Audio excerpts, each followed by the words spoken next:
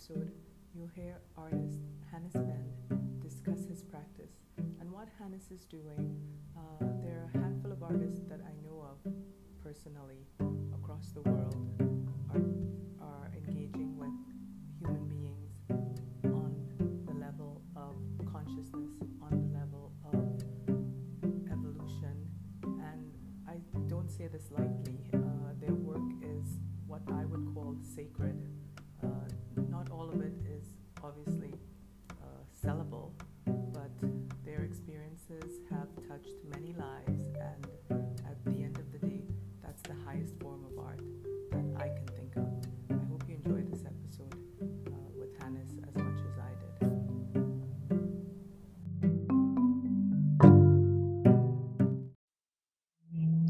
Hi, today we're speaking with artist Hannes Bend. Is that correct how I pronounce your name?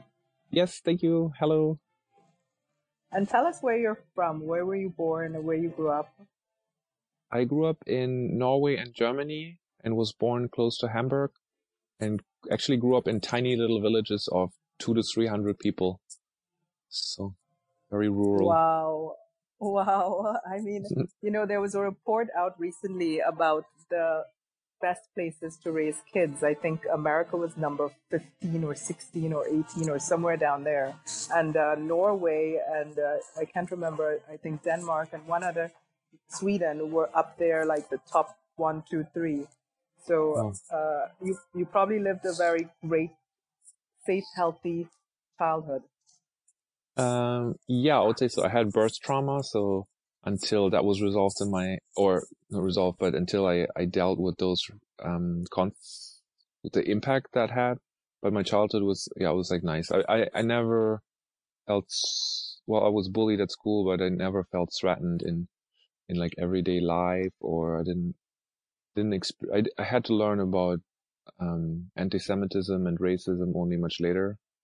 But it was also very homogenous there. So What I'm about curious. birth trauma? I almost died at birth, and I was diagnosed with mild cerebral palsy. So I was supposed to not be able to walk. But my parents were advised to do a very rigorous physiotherapy called the Voita method, so I could learn how to walk. So my parents were kind of doing that on a daily basis for almost the first year of my life, and help my brain kind of connect with the muscle parts and different body parts. So I was able to learn to walk, but I was crying every day because of the pain of the physiotherapy. And so as a mother, you probably can imagine how impactful that must have been for my parents. And I don't have any conscious memory about it. Yeah.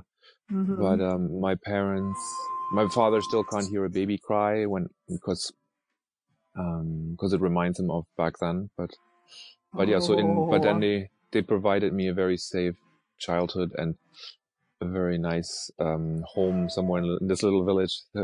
I had a lot of nature around me and kind people.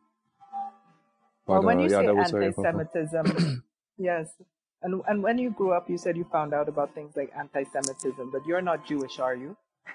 No, I'm not. No, just the notion that people judge each other based on where they're coming from or how they look like. That was something I had to learn later, because my parents and the environment I grew up in wasn't a thing. So yeah. Well, tell us then how you developed and got out of that 300 town situation to this like what 18? I don't know how many people are in New York now, like 10 million people city or something. Yeah, it depends on the suburbs or something. I lived in Berlin for 10 years. The second largest Turkish city in the world. Just kidding. No, it's like, I'm joking with my Turkish. I was joking with my, by the way. Yeah, I was joking with my Turkish friends. They said, "Oh, what is it, Ankara?" And I say, "No, it's Berlin." Because there's so many Turkish people. So I lived there for 10 years. Yeah. And then I got an artist visa here, so I've been here for about 10 years. And then they gave me a green card here, so I kept staying here. Yeah. Yes. And But tell us now what your practice looks. Well, go ahead, but you tell me, but you. My practice, But well, I no, am but tell me very, what you were gonna say. yeah, no, I think, I was always been very curious. So Berlin was interesting, but it was also kind of homogeneous and a little bit removed from maybe a lot of problems the rest of the world has. And I was curious to come here to the US, and I could also expand my creative and curious endeavors, I guess, just to look at what does it mean to be a human being and an artist in this world, and how can I be of service and contribute to a more humane world and a better place. So that's, I think, what I was able to work more on here. Because in Berlin, it was just a lot of art world centric practice and kind of fitting into what gallerists might want to see or curators might want to see and who you know and so. And in the end, I think the art world, I found, at least like the commercial aspect of it, is a very hyper capitalistic world. And there's a lot of literally, we were just talking before this call, like briefly on like legality things. I think one artist mentioned to me the art world is the only place where you can legally do insider trading and market manipulation and a lot of things, and it's really true.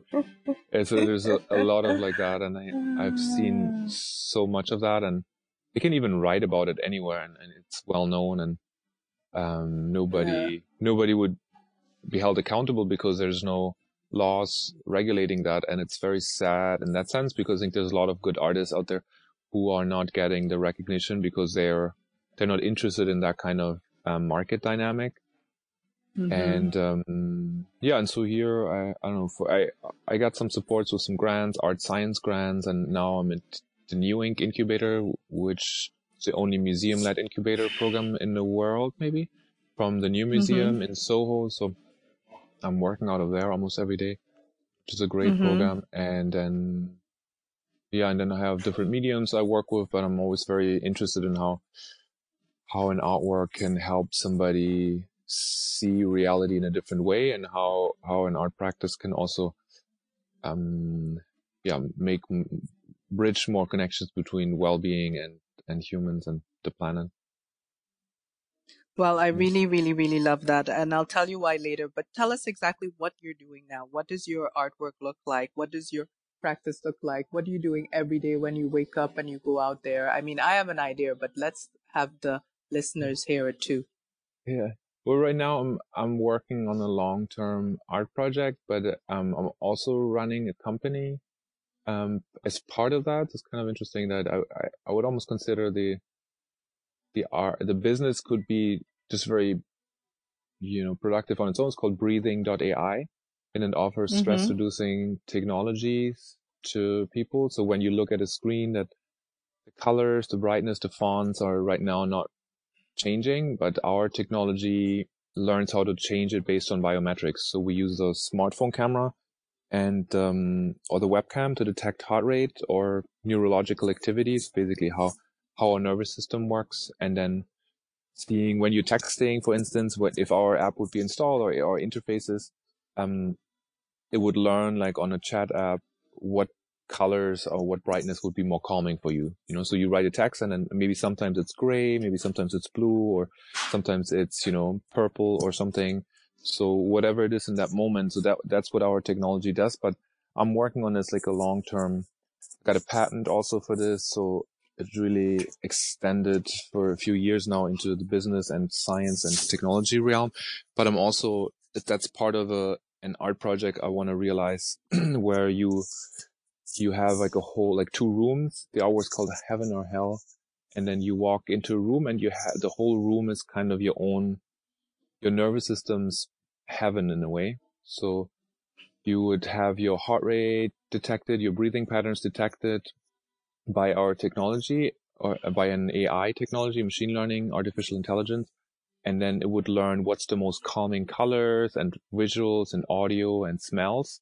So you would be in one room where you have a display of visuals, of audio and smells that is most calming for your nervous system. So it's like it's a whole, like an installation, a room where you would just like have an experience that nobody else would have, because it's your unique nervous system, your unique mind body. And then you could also have the opposite effect, where it's just AI would learn what's the most stressful experience for you, and then display all of those very stressful images and visuals and audio for you. So that's like part of it. Yeah. Go ahead. So I'm working with AI, machine learning, and a lot of technologists on this, and it comes out of years of neuroscience research on meditation, on visual stimuli, which is part of an artist residency, or a few artist residencies actually I've done. And the past 5 years, and as part of those, we developed a few virtual reality and augmented reality biofeedback projects, which I think were still kind of novel in technology as well as in art and science. So, but I didn't want to add any more screen time to people's lives, so any more wearables. So, because living here in New York, it's already so much, and I feel a lot of. I always like asking myself, what is an experience art visitor, like art people who consume art or like visit artworks and can have, that is truly novel in terms of mediums and in terms of like what is novel within society, and how can that help them expand their sense of reality, and how can it help them to feel maybe more integrated and alive in this world and reality. Because I think that notion of consumption is very prevalent in the hour where you go and you rate it, you judge it, like yes or no, and I like it or don't like it, and it gets consumed, versus having an actual experience, which oftentimes resonates with in artworks of Tino Segal or other artists, where you go and you actually have a novel experience, and there's a level of curiosity in there, and yeah, you might see and sense something in a way that you haven't sensed before, and thereby maybe you connect more with being alive, and then afterwards maybe people have the motivation to do something kinder for each other and the planet. Because I did a lot of art projects on environmental catastrophes in Miami, and a lot of other topics regarding like how negatively the human species impacts this planet. But I was oftentimes felt a little bit like cleaning up or so, and informing people about the negative consequences. So I became more drawn to what I can actually do creatively, and that helps people to maybe do something about it. Right. And I mean, in your day-to-day, you often have these meetings with people. I know these breathing exercises they do outdoors, sometimes in cold weather to warm you up, and very often in touch with the earth. Maybe you can tell us about that. Oh yeah. So yeah, I have a meetup group with over 400 members called Breathe NY, Breathe with an E. It's called Breathe NY, Healthy, Happy, and Harmonious, or so, breath work. So I've trained with Wim Hof, the Iceman, who's the guy who can control his body temperature. And I think the first world record he set in front of the Rubin Museum in 2010 in New York, where he was submerged in ice cubes up until his throat, and he was able to maintain his core body temperature for an hour. So he was just literally in ice cubes, and was totally fine afterwards.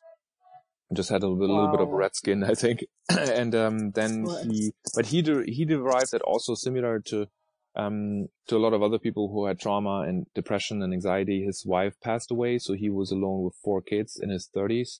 So he started to jump into cold water and learn different yogic and breathing practices. So I've done a lot of meditation and yoga for many years. I'm an instructor, so I do it on the side. I guided at WeWork headquarters, at Google, in offices, but I also in preschool. So yesterday, actually, I was at like a kind of for kids, for like, I think they were between 2 or 6. So yesterday morning, I was guiding it for some young kids and toddlers. And, but I also do it in Elizabeth Street Garden with my meetup group and other places. And I've learned from Wim Hof and other people. And I think it's just the deeper breathing oftentimes helps people just to feel more energized, and then just like a letting go exhale would just like help us to release things. So I found a lot of benefits for my own personal life. So I've guided thousands of people and museums as well, and all ages. So I always love to share those beautiful breathing techniques, because especially in New York, it's hard for people to go to a yoga class or a meditation class. It's somewhere else and it takes another hour or two. But I think we can always engage with our breathing. It's always something that is available in every moment to help us feel better. So I love to share those practices, and it's like so easy for kids sometimes to pick it up, and I find it funny, and because they can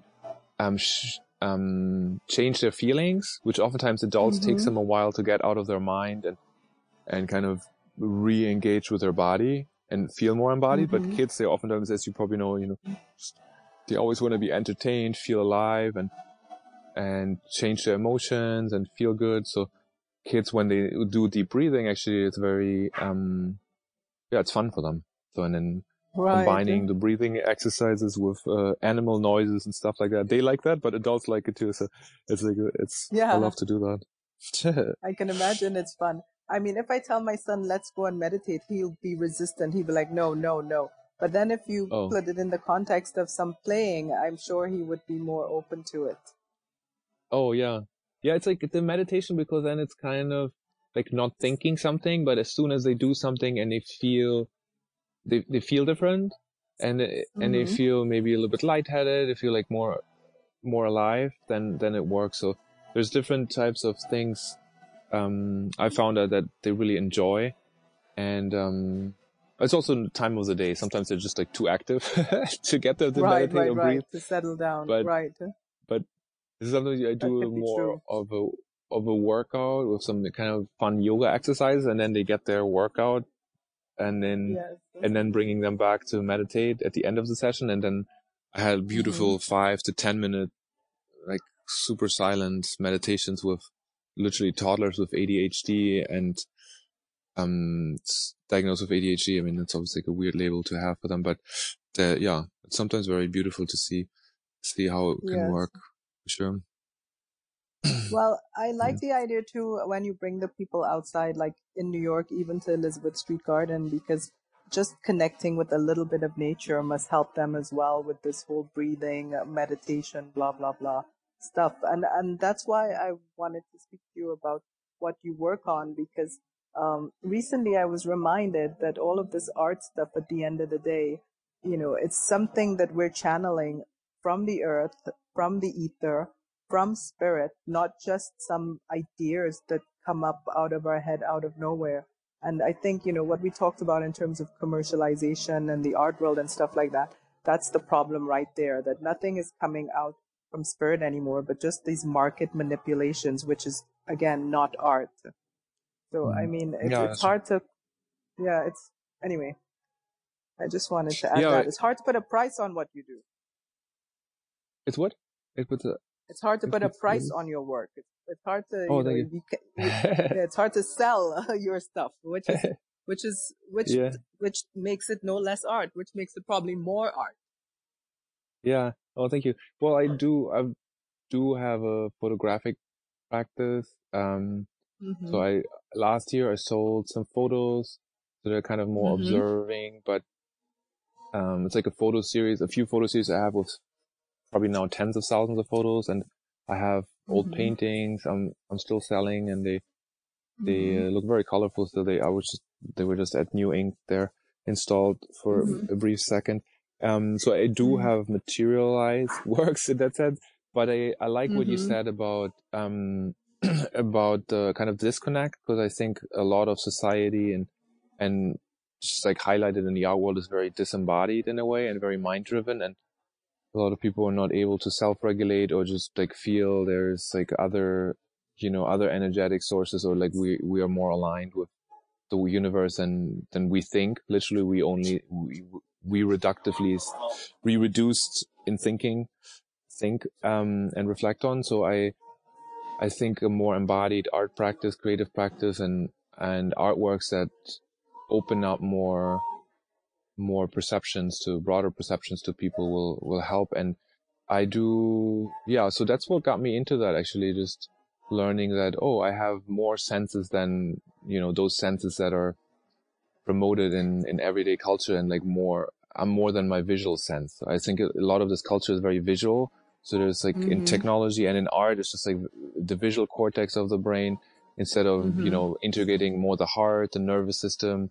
We're one of the few species that can become aware of our breathing, of our heart rate, of our internal organs, like whales and dolphins, which are arguably much smarter than us because they take good care of each other. And of the planet, they're very aware of their breathing and nervous system, and probably, of all kinds of electromagnetic fields. That's also a sense we have. There's literally science on that we have a sense for electromagnetic fields, for the gravitational field of the Earth, obviously, and so many other things that we're not trained in. And I think we could train our kids and they would pick it up faster, and we can train ourselves by using technology in a way. And that's why it got me into the use of AI, machine learning, and technology. Basically, how can we use this as biofeedback loops and to help us feel more alive and with the planet, with the Earth. And then obviously I'm guiding those meetups at the garden, probably well over 100 now or so over the last 3 years, and trying to keep that garden alive in Soho, which we will succeed, hopefully. So, but that's what I think, how can we be, we can be aware of our internal organs. Literally, it's called interoception, and we're not trained that way. So and if we're not trained that way, then we're just going to keep ruminating in our thoughts and trying to make judgments about the world, where we can always come back to sensing, our belly breathing, our heart rate. And it doesn't necessarily take years of yoga practice, which, friends of mine like Eddie Stern and Wim Hof, and so they've trained themselves that way. But there's easier ways to be aware of this, and less rigorous ways. And I think it helps to have people something they come back to when their mind is overwhelmed. And then, but oftentimes we're not. I mean, my parents didn't train me that way. I mean, and the schools I was in, they didn't train me what can I do aside from thinking. This is maybe do a workout or something, but there wasn't anything of come back to your breathing, sense your muscles, relax your muscles, and breathe in the beautiful air, go to a park. And that's maybe something that was promoted, this go outside, but still not to focus so much on breathing. And I think there's a lot of senses we have that are not promoted or not used and not utilized, and which will help us to feel more aligned. And I think a lot of the disconnect and not caring for the planet, or maybe saying we care, but then our behaviors are not doing that. Especially in the art world, there's so much trash in the art world. I worked as a studio manager for some top artists, and so much trash being thrown away, and fashion as well. There's so much that got thrown away, and just because always it's about the artwork, it's about the collector, it's about the museum, and then there's not really a recycling process and making. No. I mean, some artists take that into consideration, but very few, I think. So, but it also comes from the art world not feeling integrated. I think in whatever is being practiced there helps human culture thrive. It's always just how does it help that gallerist or that artist to thrive? So it's a lot of ego and a lot of disembodied practices. Horrible. Well, that I try to think that when I come back to the artist, that it gives me some hope for the art world. But you're right. Sometimes I meet with artists, and just the whole me. It just it drowns me in me, and I just think to myself, well, they must have so much work to do to get beyond the me. If all they can do is think about me, I mean, that's a lot of freaking work still to be done on themselves. Yeah. Oh, painful. Yeah, I think just to me, I think it's so. I mean, I follow politics quite passionately these days because it's so fascinating, what's happening just in front of our eyes. And I think it's just an extension of this me culture where somebody is obviously not able to self-regulate, is obviously changing his mind and lying, and is just motivated by his own, not even his own sanity or well-being, just literally his ego and the ego of his family, and puts that above everything. including the standing of this country in the world and a lot, and separating this culture and this country, sadly, safety, especially like so much like racism that comes up, and I see it also like the art world is not really, I mean, except for criticizing it or so, oftentimes, I mean, the mainstream art world is not really contributing to a more unified culture and society and offering something that is actually going beyond the judgments and beyond the like, because then every judgment is oftentimes like a reinforcement of like separating tendencies. Right. And so how can we actually do something that brings people together? And I think the president before, you know, at least like, I might not, you know, be a fan of a lot of the policies and stuff, but at least there was like some, you know, always like the notion of bringing people together. But it was also still back then like a very visual and tech culture driven. And I think there was not a lot of regulations how those tech gets implemented. And obviously Facebook helped to get this president elected, and like the whole tech and art world culture is very driven by like me and supporting that and that like ego and that self, instead of like so many other cultures. You know, I mean, you mentioned Scandinavian cultures, but I think Scandinavian cultures oftentimes put society first. So you like, it's normal that you pay taxes, but I think there's a lot of African, South American, Asian cultures that that very society first thing you do is community and building community and helping communities strive, and not like the ego. And so you're part of, you use your ego to help that community and that culture. And, and this art world kind of exemplifies how that's not necessarily the case. But I think there's like, Go ahead.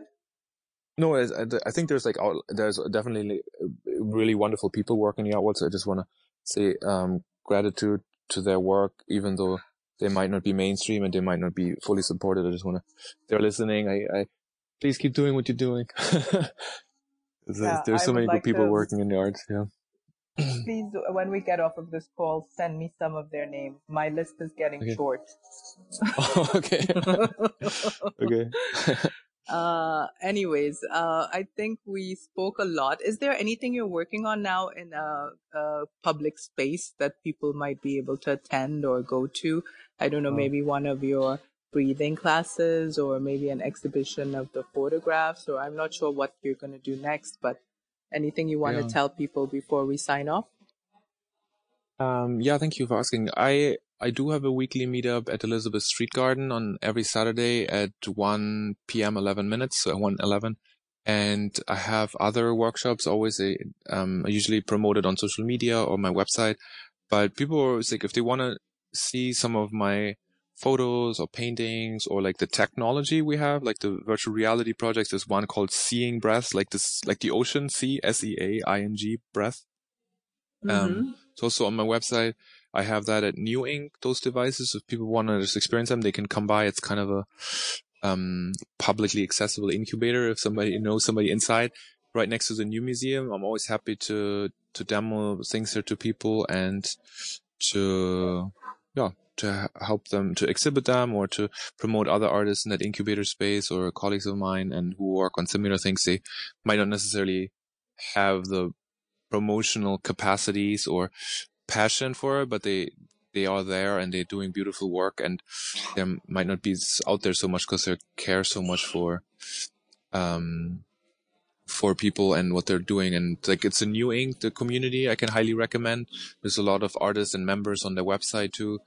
And I don't have any like art exhibitions right now on the horizon, I think, but a lot of stuff is digitally out there. And I'm also, what's your website? It's like Hannes Bend, HANNES BEND, like Hannes, like with an S at the end, and then bend.com. But yeah, people are always like welcome. I'm always happy to chat. Reach out to me via email or messages or something, and I like to chat, and people are interested in art, like what got me to this point, because I was like I was quite successful at some point with international solo exhibitions and stuff like that, and I was never happy. I always felt like, what's the next thing instead of just feeling just happy and grateful what I've experienced and helping others to strive. So I am always happy to share those experiences and then motivate others to maybe take a slightly different path than what is laid out right now in what's oftentimes called the art world. And so there's so many ways we as creatives might be, even if we get recognized or not, but that what we're doing has a positive influence in the world and later be recognized, because I think those are hopefully things that will remain the beautiful work we can have in this world. Yes.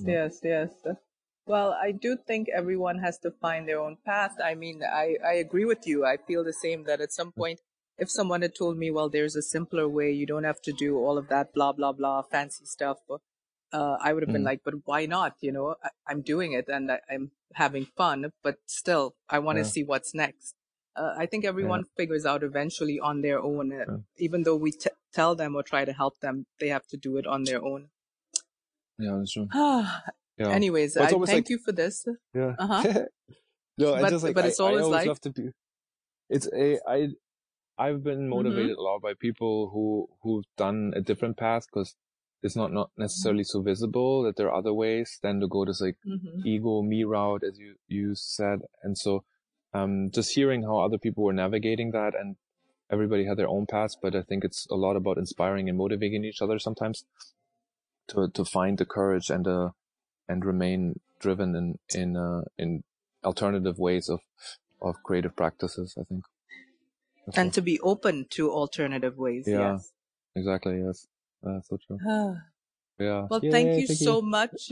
I mean, I haven't seen you for a while, but this short conversation has really reaffirmed my understanding of art and my enjoyment of it and my commitment to it. At the end of the day, this is what art should be about: helping people, connecting people, channeling stuff from the earth, from the spirit out to other people, make everyone's lives better, not just make a buck. No, and thank you so much for doing this podcast and being a friend and a supporter and being involved in the arts and co-creating art culture in a way that is meaningful and has it's like the true fosters curiosity and care, and it's really so necessary. Please keep doing what you're doing. Thank you. Thanks. Thank you. All right. Well, I'll let you go now and we'll catch up again sometime soon. Okay. Thank you. Bye.